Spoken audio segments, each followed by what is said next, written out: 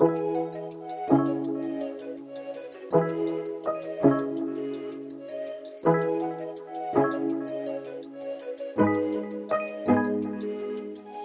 everyone, this is Jason, and welcome to the Bold Moves Only podcast. I know it's been a while, but sometimes life happens and you just gotta take care of it. But I am so excited to be back with you all, and today we have a great guest in Ethan Frisch, the co-founder of Burlap & Barrel, a spice company that is redefining sustainability by building new international food supply chains that are equitable and transparent. I have actually been using these spices for the past few months, and beyond the fact that Ethan and his co-founder Ori have been doing some incredible things, the spices are insane, like really damn good. Ethan has had an extremely interesting journey, and it was fascinating discussing Burlap & Barrel and how they're changing the spice game. Let's get into it.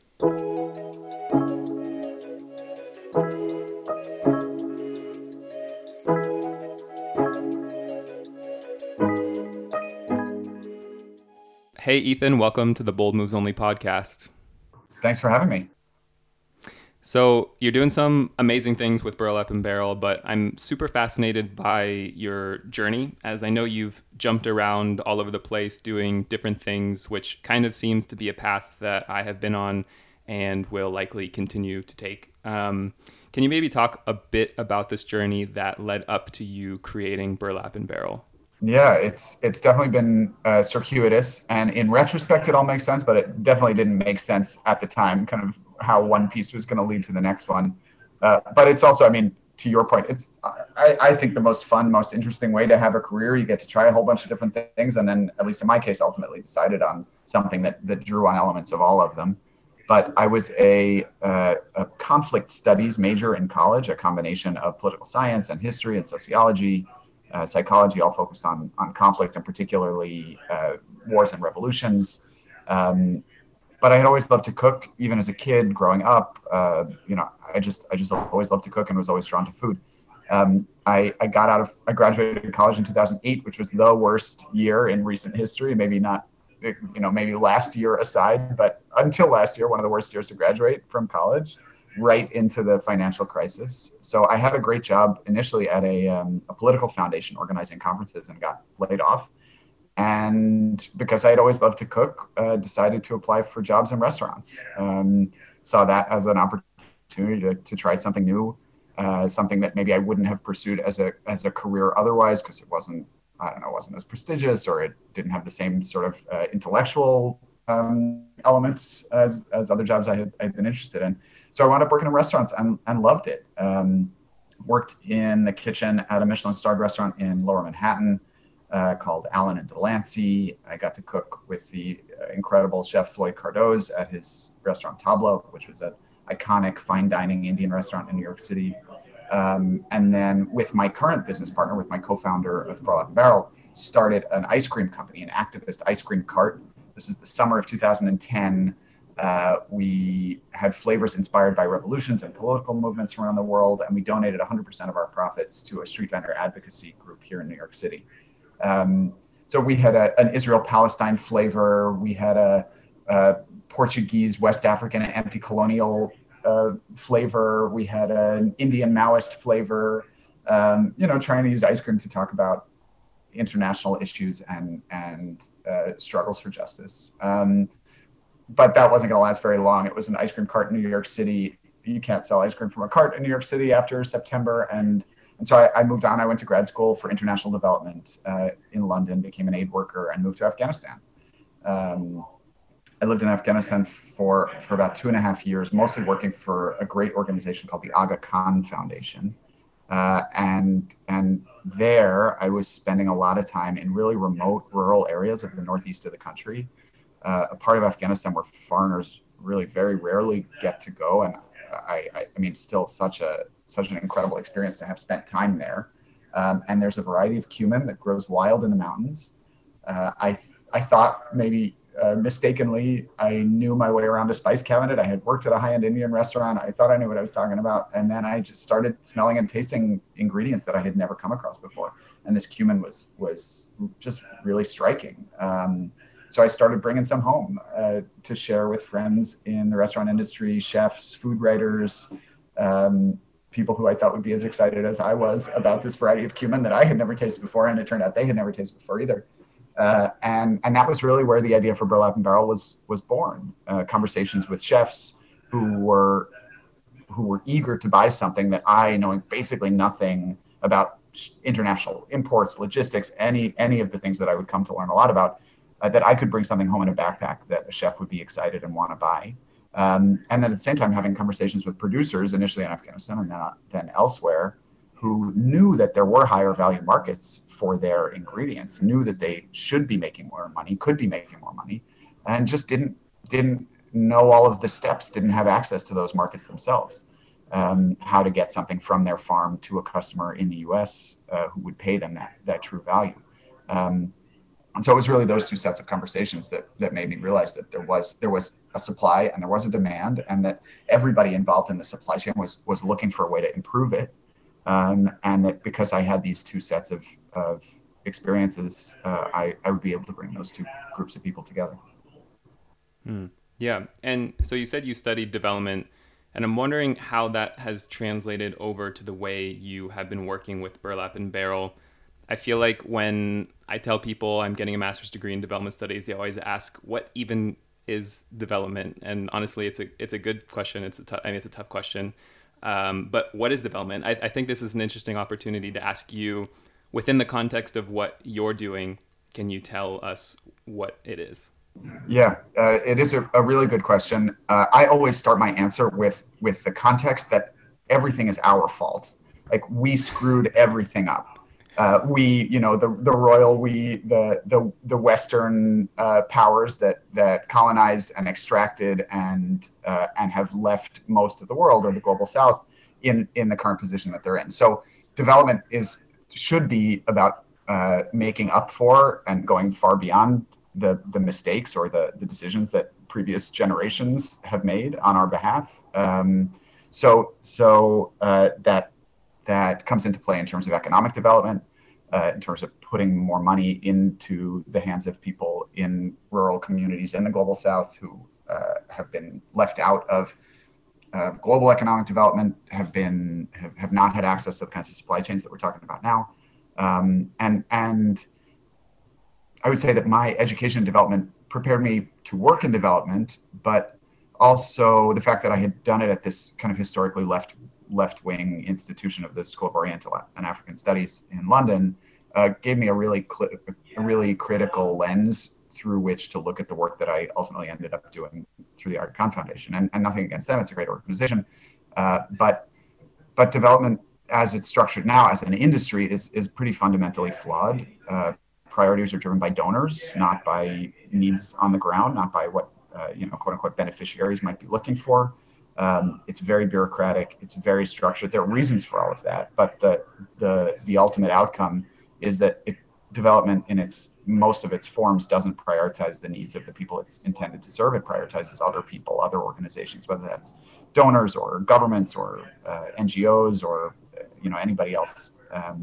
And so what I wanted to do with Burlap and Barrel from the beginning was to look at some of those flaws and try to fix them in our own small way. And so rather than giving money to organizations who would then put together projects and provide services to people, our strategy from the beginning has been to find entrepreneurs, find business owners who are growing an exceptional product, who are really, really good and really knowledgeable about it, but who will also have a lot of hustle, who want to grow their businesses, who are game to try to build a new style of supply chain with us, and just put more money into their hands.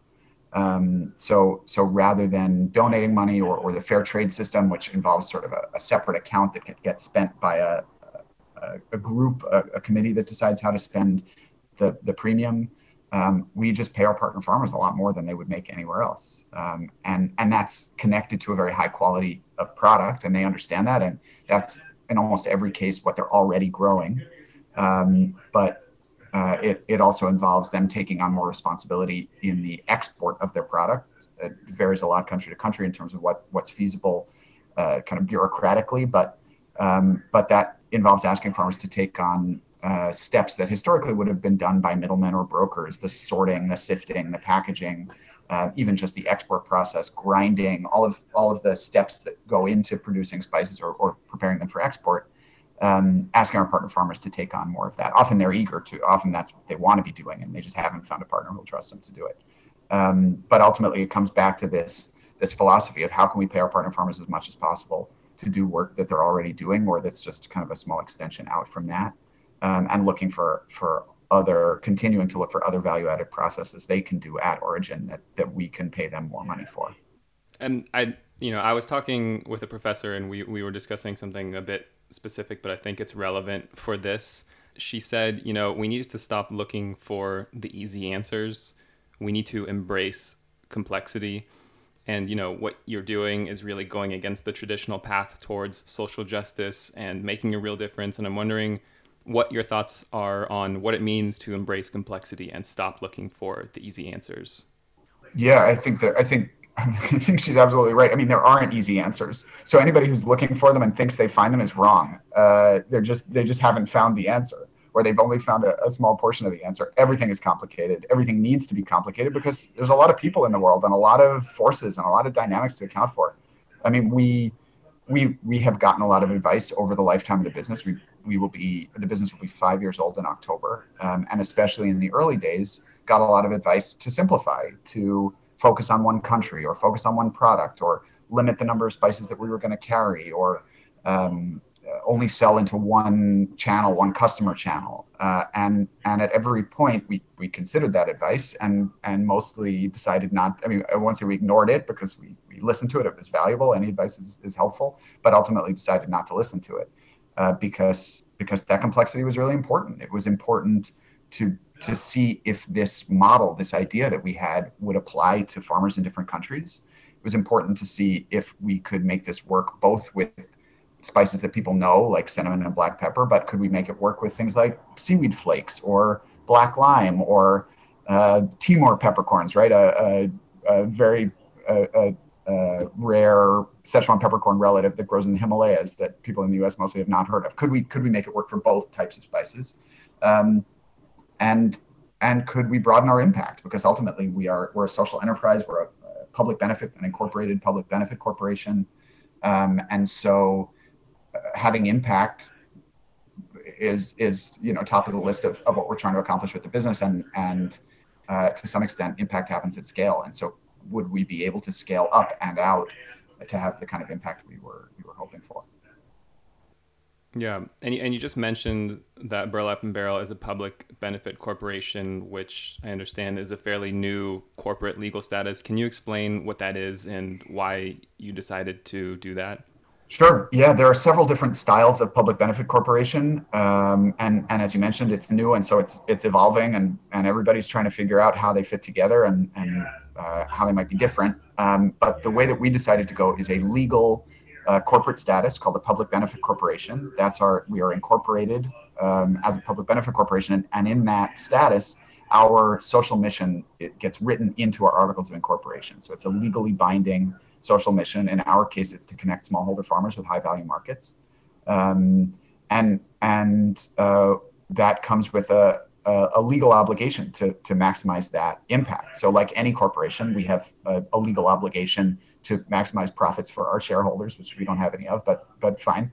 But we also have this parallel legal obligation to connect smallholder farmers with high value markets. We could be sued if somebody feels like we're not doing that or not doing that to the extent that we should be. We publish an impact report every year to talk about impact that we've had at origin, amounts of money we've paid to our partner farmers, the ways that we've been able to scale up, the impact that that's had on their businesses and livelihoods. And we run a very transparent organization. We have open books for our employees. So everybody knows what's going on. Everybody knows how much we're spending on various things. And it gives us a platform from which to talk about this kind of new style of capitalism, right? Like capitalism is broken. It's been a shitty system from the beginning. But can we use it as a tool to balance or correct some of those past mistakes or past decisions that have been made over centuries that have created the economic system that we live in today? So, I mean, kind of talking about this new style of capitalism, most companies at the end of the day, they care about their profits and returns. And do you believe that we will ever move in a direction where, instead of looking for a 15% return in order to keep shareholders happy, a 9% return, when you're thinking more about the environmental and social impact your company is having, becomes the standard? Uh, the universe has nothing but time, so we're going to get wherever we want to get. I don't know, like I would have loftier goals than like convincing somebody to take a little bit less as a return. And I think there are companies that do that really well. There are well established companies, especially in the U.S., like Equal Exchange, like King Arthur Flour, Cabot Creamery, companies that have done things that are very close to what we're trying to do and done it in a cooperative structure, with really interesting and creative ways of dealing with their investors and raising money. So we're not inventing this. We're adapting it for our own unique situation and our needs. But there are great precedents, especially in food, and I think we're seeing, especially among younger consumers, but not exclusively. I think in a lot of from a lot of older people too. People want to know that their money is being spent wisely, being spent well, is not just going into the pockets of some rich asshole who is going to use it poorly or doesn't need it. And if we can do that and do that effectively and tell honest stories, which some companies don't really do, but if we can speak honestly about how we're spending that money, I think it's very attainable. I'd like to see more nonprofit structures take on for-profit projects. What does it look like if there are not investors or not shareholders that you have to pay back or pay off? And so it has been pretty challenging, but we have bootstrapped the company from the beginning. We don't have any outside investors, and that has allowed us to make decisions with a lot more flexibility than other companies, especially small startups that do need outside funding, and especially if it's venture capital or other investors who are focused on those high returns that you're talking about, or even higher in many cases. I think those investors often push companies to collapse before, when they wouldn't have to, but because they can't perform at the level like you're talking about, they can't perform at the level of returns that the investor wants, they'll shut the company down. And I think that undermines a lot of really effective small businesses that would find a niche for themselves if they could grow differently. Yeah. And you just talked about, telling a story. Now, I'm wondering, how important has it been, like the element of storytelling? The spices that you sell are rare, and almost all of them I've never seen before. How do you convince people that something like the spices that they buy is something that they should really care about? Yeah, the storytelling is super important, mostly because it's what I talk about as the process of decommodification. That if you just tell somebody where something came from, you can charge more money for it. I mean, we're doing it in a more complicated, holistic way, but that's really all it is. If people love stories, and they love stories around food, especially, and if I serve you a plate of cabbage and don't tell you anything about it, I don't know, maybe you're not going to be super excited about the cabbage. But if I serve you a plate of cabbage and tell you this is an heirloom variety grown for flavor, it tastes like this and it looks like this, and here's the person who grew it, and here's why it's special, you are truly going to enjoy the cabbage more. It's not an illusion. The neuroscience of flavor is such that you will enjoy eating that food that you know more about, more than you would eating something that was anonymous. And so, we're not making stories up. We're telling you honestly where these spices came from, and talking about our decision-making process to say, this is the farmer that we're working with, and here are all of the dozen reasons. This is why we love them. This is why we love the spices they produce. And this is why you're going to love them too. It's not it's not a marketing angle, although it does certainly have marketing benefits. It's just truly an explanation of why we've decided to source that particular spice from that particular person and place. Yeah. And maybe to talk more specifically about spices now, could you talk about some of the worst elements of the spice supply chain? Yeah, I mean the crazy thing about spice supply chains is really how little they've changed in thousands of years. The spice trade is, we joke it's the oldest profession. It goes all the way back, and even before recorded history, people were transporting spices and other agricultural products on ships from a place where they grew really well to a place where they didn't, to try to sell them. There's archaeological evidence of cloves in the ruins of a middle-class merchant's home in what's now modern-day Syria on the Mediterranean coast, going back to the 1700s BCE. So 4,000 years ago, cloves were being traded from these little islands in the South Pacific, which at that point was the only place in the world that they grew, the Moluccas, island to island, to ultimately to a port in the Middle East, either in modern day Iraq or Yemen, and transported by camel caravan through the desert, ultimately getting to Syria, modern day Syria. I mean, that's a crazy trip to think about even today with all of the modern transportation vehicles and technology. So to imagine that happening 4,000 years ago is mind-boggling. And really, the spice trade has changed very little. That spices are still traded hand to hand to hand, person to person to person. Often they'll change hands a dozen times before they leave the country of origin. A farmer will sell to a local buyer or consolidator. Sometimes it's a truck driver or somebody with a small warehouse or a storeroom in the back of a shop in their local town. That person is buying from a dozen or a few dozen spice farmers, and then selling on to somebody else with a bigger truck or a bigger warehouse or a little bit more processing capacity, whatever that might look like for the individual spice. And so what's happening, first of all, is that spices are being consolidated. So if an individual farmer is growing something special or doing something different, whether that's an heirloom variety or something in their agricultural process, all of that is getting lost because it's getting mixed with everybody else from everywhere else in the country.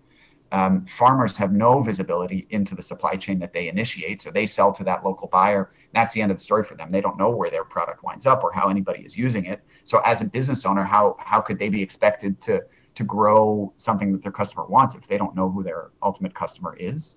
And it increases the price. Everybody in that supply chain takes a little cut, adds a little on top. And because most spices are commodities or global commodities, the global price will shift based on factors that are very unpredictable and hard to protect yourself from. So, Brazil and Vietnam are both huge producers of black pepper. If Brazil has a great season, the global commodity price is going to go down because supply has gone up. And an individual smallholder farmer in Vietnam is going to make less money because there's more Brazilian pepper on the market.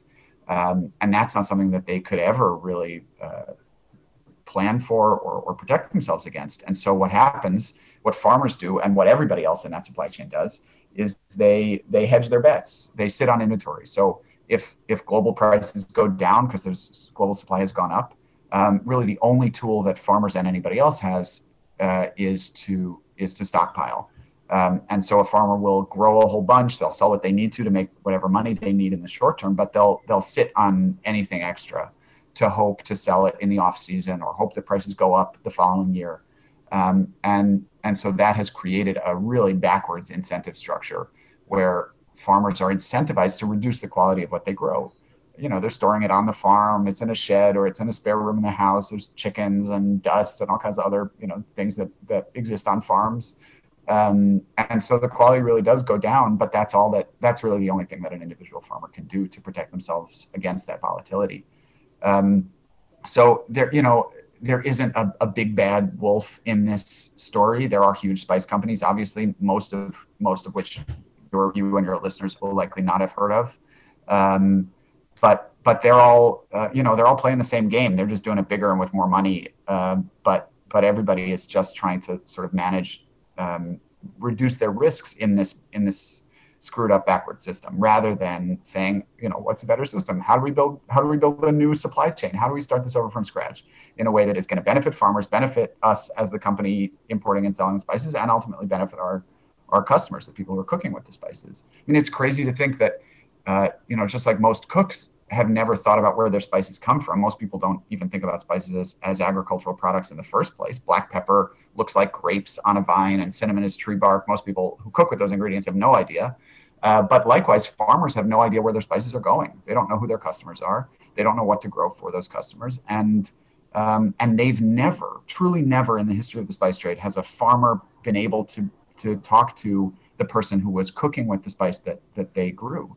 And we've been able to do that. We have a Facebook group where many of our partner farmers are active, many of our customers are active. They can talk to each other. And we can also be the conduit between our customers and our partner farmers to say, restaurant that's using your coriander seeds. And so to be able to share that information, not only with our customers, the restaurant here, we can tell the restaurant or the chef, here's the farm and the farmer who grew your coriander, but to be able to send that information back in the other direction has been really, really rewarding and something our partner farmers have been thrilled about. And how have you been able to create this network of spice farmers from all over the world? Yeah, it's a really good question. We meet farmers in all kinds of ways.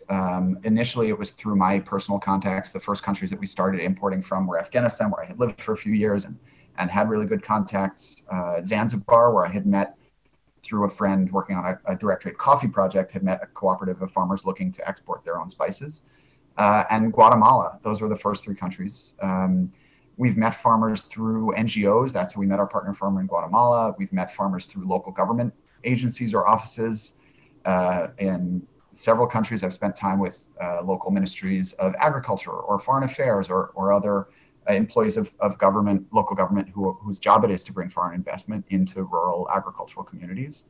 And more and more, we're meeting farmers on social media. It's pretty crazy, but that has been a huge way to connect with new partner farmers. Farmers are active on Facebook. There are very busy Facebook groups in a lot of countries, really focused on young farmers who are trying to learn how to grow organically or regeneratively, sustainably in one way or another, who have a commitment, a real cultural commitment to growing heirloom varieties that may be lower yield, but may have more, better flavor or a certain kind of cultural importance that people want to grow. And that those same people are often frustrated with that commodity supply chain of spices changing hands a million times. And so if we can find those people, if they're growing something exceptional, if they're excited to try out something new with us, we can usually work with them. So in some cases, we work with individual farmers. In some cases, we work with cooperatives or other associations of farmers. In a couple of cases, we work with a social enterprise that is then working with farmers themselves, often with a training component to teach farmers how to grow higher value crops like spices or to help them become organic certified. And we've kind of cobbled together this amazing network of farmers who, despite obviously not knowing each other, not coming from the same background or culture, not speaking the same language, there's a really incredible consistency of just kind of personality and values and outlook. That if we put our partner farmer in India who grows turmeric together with our partner farmer in Guatemala who grows cardamom, they don't speak any of the same languages, but they would be best friends. They just have so much in common in the way that they're approaching this, and that's been honestly, that's been any success that we've had has been because we work with farmers who are growing absolutely incredible spices. Yeah, that's super cool. And how active are you in these relationships with the farmers? Super active. I talk to them every day. I don't talk to every one of them every day, but every single day I'm in touch with a handful of our partner farmers, checking in. How's the season going? How's the harvest looking? What are you up to?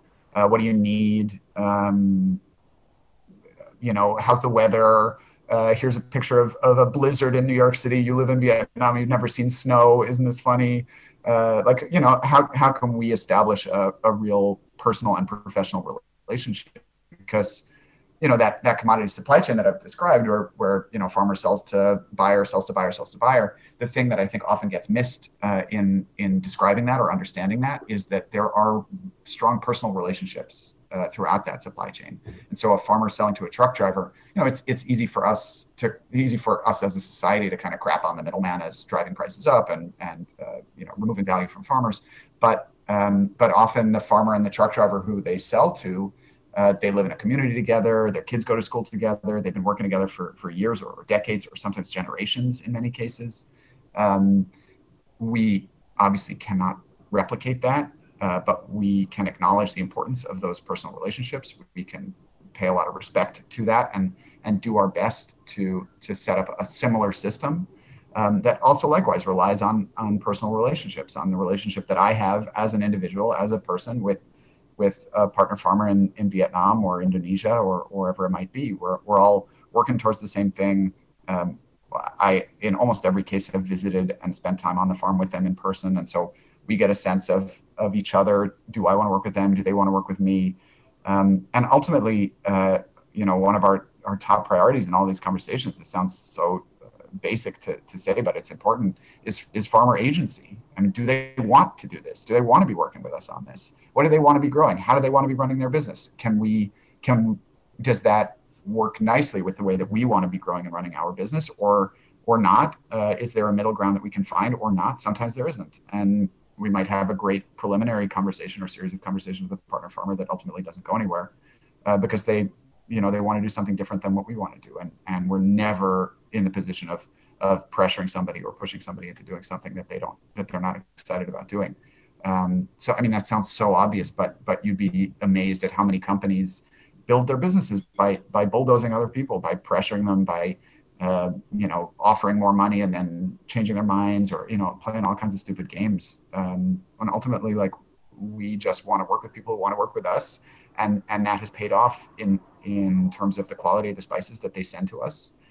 We are their favorite customer in every case. Sometimes we're their only customer. In many cases now, especially as we've grown, we're buying everything they grow, and that they also want to bring other people into these relationships, into these conversations. So, in the case of the white pepper farm that we work with in Indonesia, it's a fairly small farm, a father and son. We buy everything that they grow, and we're expecting to need more than they're able to produce in the next couple of years. And so they're going out to talk to their neighbors and see if they could pull together an association or a cooperative of some kind that will benefit more people in their community and get us the quantity of spices that we need. Yeah, I love that. And when I see you talk about spices, I can see how much it fires you up. Like, I'm assuming it hasn't been easy creating this business, but how has your passion for what you do keep you going, and like, how has it really contributed to the amount of success that you've had? Yeah, it has definitely been really hard. And anybody who's started a business, anybody who's worked in food, even in somebody else's business, and especially anybody who's started a food business, will tell you it is a really hard business to be in. There are a lot of things to think about, a lot of risks. We hold a lot of inventory, and that comes with a lot of risks. We work with smallholder farmers who have not exported before. Some of them are good at it and figure it out quickly. Some of them need a little longer and make more mistakes on the way. We have gotten shipments arrive full of little insects. We have had shipments arrive with little stones that we've had to sort out. So, the way that I have approached it, and the way that my co-founder Ori has approached it, has been that those challenges are not obstacles; they are part of the process. When something like that happens, we need to understand why it happened and what we could have done to prevent it, and what measures we need to put in place to prevent it from happening the next time. It really is about a lot of a long series of learning experiences, and building a business that is resilient, that kind of expects those things to happen again and is prepared for them. And then also, relying on the relationships with our partner farmers to say, like, there were bugs in that shipment. What happened? What happened on the farm? Where could the bugs have gotten in? Did they start on the farm with the spices, or did they crawl over in transit? And our partner farmers have almost all been really enthusiastic to help us resolve those problems, because they see the upsides for themselves and their businesses. They like working with us. We get along well. And so even when it's hard, those relationships have kept it moving, and that outlook of these are inevitable. We're never going to be able to stop those kinds of things from happening. We're dealing with agricultural products. We're buying them from small farms. There will always be an element of unpredictability. So what can we do to prevent that? And then the other upside is we get to sell spices to amazing restaurants. We get to hang out with chefs and eat amazing meals. We get to go on the most interesting, exciting trips you could possibly imagine. I mean, we joke also that we started the company to have an excuse to travel to cool places and hang out with interesting people. And that's very much what we do. prior to the pandemic, it'll get started again, but prior to the pandemic, we were doing 4 to 6 big trips a year, a couple of weeks at a time, traveling through rural areas of Vietnam or India or Indonesia or Guatemala, places that I would never have a reason to go or an excuse to go, but are absolutely fascinating. And I get to develop real relationships with the people there, and ultimately, hopefully, have some kind of positive economic impact on those communities. So even when the day-to-day, the grind is tough, which it often is, I get to look forward to my next trip, and that's really exciting. Well, hopefully soon enough for the next trip. Yeah. So last question, something I ask everyone: what would you say to someone who wants to make a difference but doesn't know where to start? I think ideas are overrated. I think there are a lot of ideas, and people get stuck on that phase, right? Like, I want to have an impact, but I don't know what my idea is. Usually you have an idea already, and you just haven't kind of pulled it out of the cloud of everything that you're thinking about. And the harder part is really the implementation. So, if there's an idea or a field or a focus or an area of interest, I would say pursue it, learn more about it, talk to people who know a lot about it, try to get involved in one way or another as a volunteer, as an intern, as you can write about it, you can talk about it, get a job with an organization that's working on that issue, and learn about the implementation, because that is always the hardest. That is always the harder, or the hardest part. Is harder than coming up with the idea. Is actually making it happen. Ideas are a dime a dozen. Everybody's got them, especially kind of entrepreneurial people who are thinking about impact and thinking about the role that they want to play in making that impact. But how do you want to have the impact, and what's your sort of mechanism for doing that? I think that's worth spending a lot more time on than the idea itself. And also, there's a lot to be said for just kind of closing your eyes and jumping. That you will always learn more about doing something once you start doing it, than when you're trying to prepare or trying to learn about doing it beforehand. There's no replacement for that hands-on experience that you'll get. And everybody does things badly. It's not a question of doing it right out of the gate. Most people do things badly most of the time. So how do you hold yourself to a standard? How do you work towards something that you think the world needs and doesn't have already? How do you do that with other people who are going to support you and agree with your mission and help you get there? It's hard, but worth trying. 100%. Thank you so much for joining the Bold Moves Only podcast. Thanks for having me.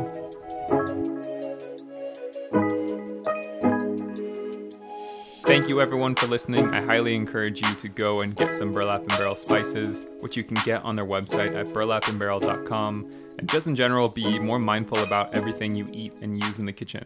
It's not easy, but it's so important, and I know we can all do better, including myself. Have a great day, and let's be bold.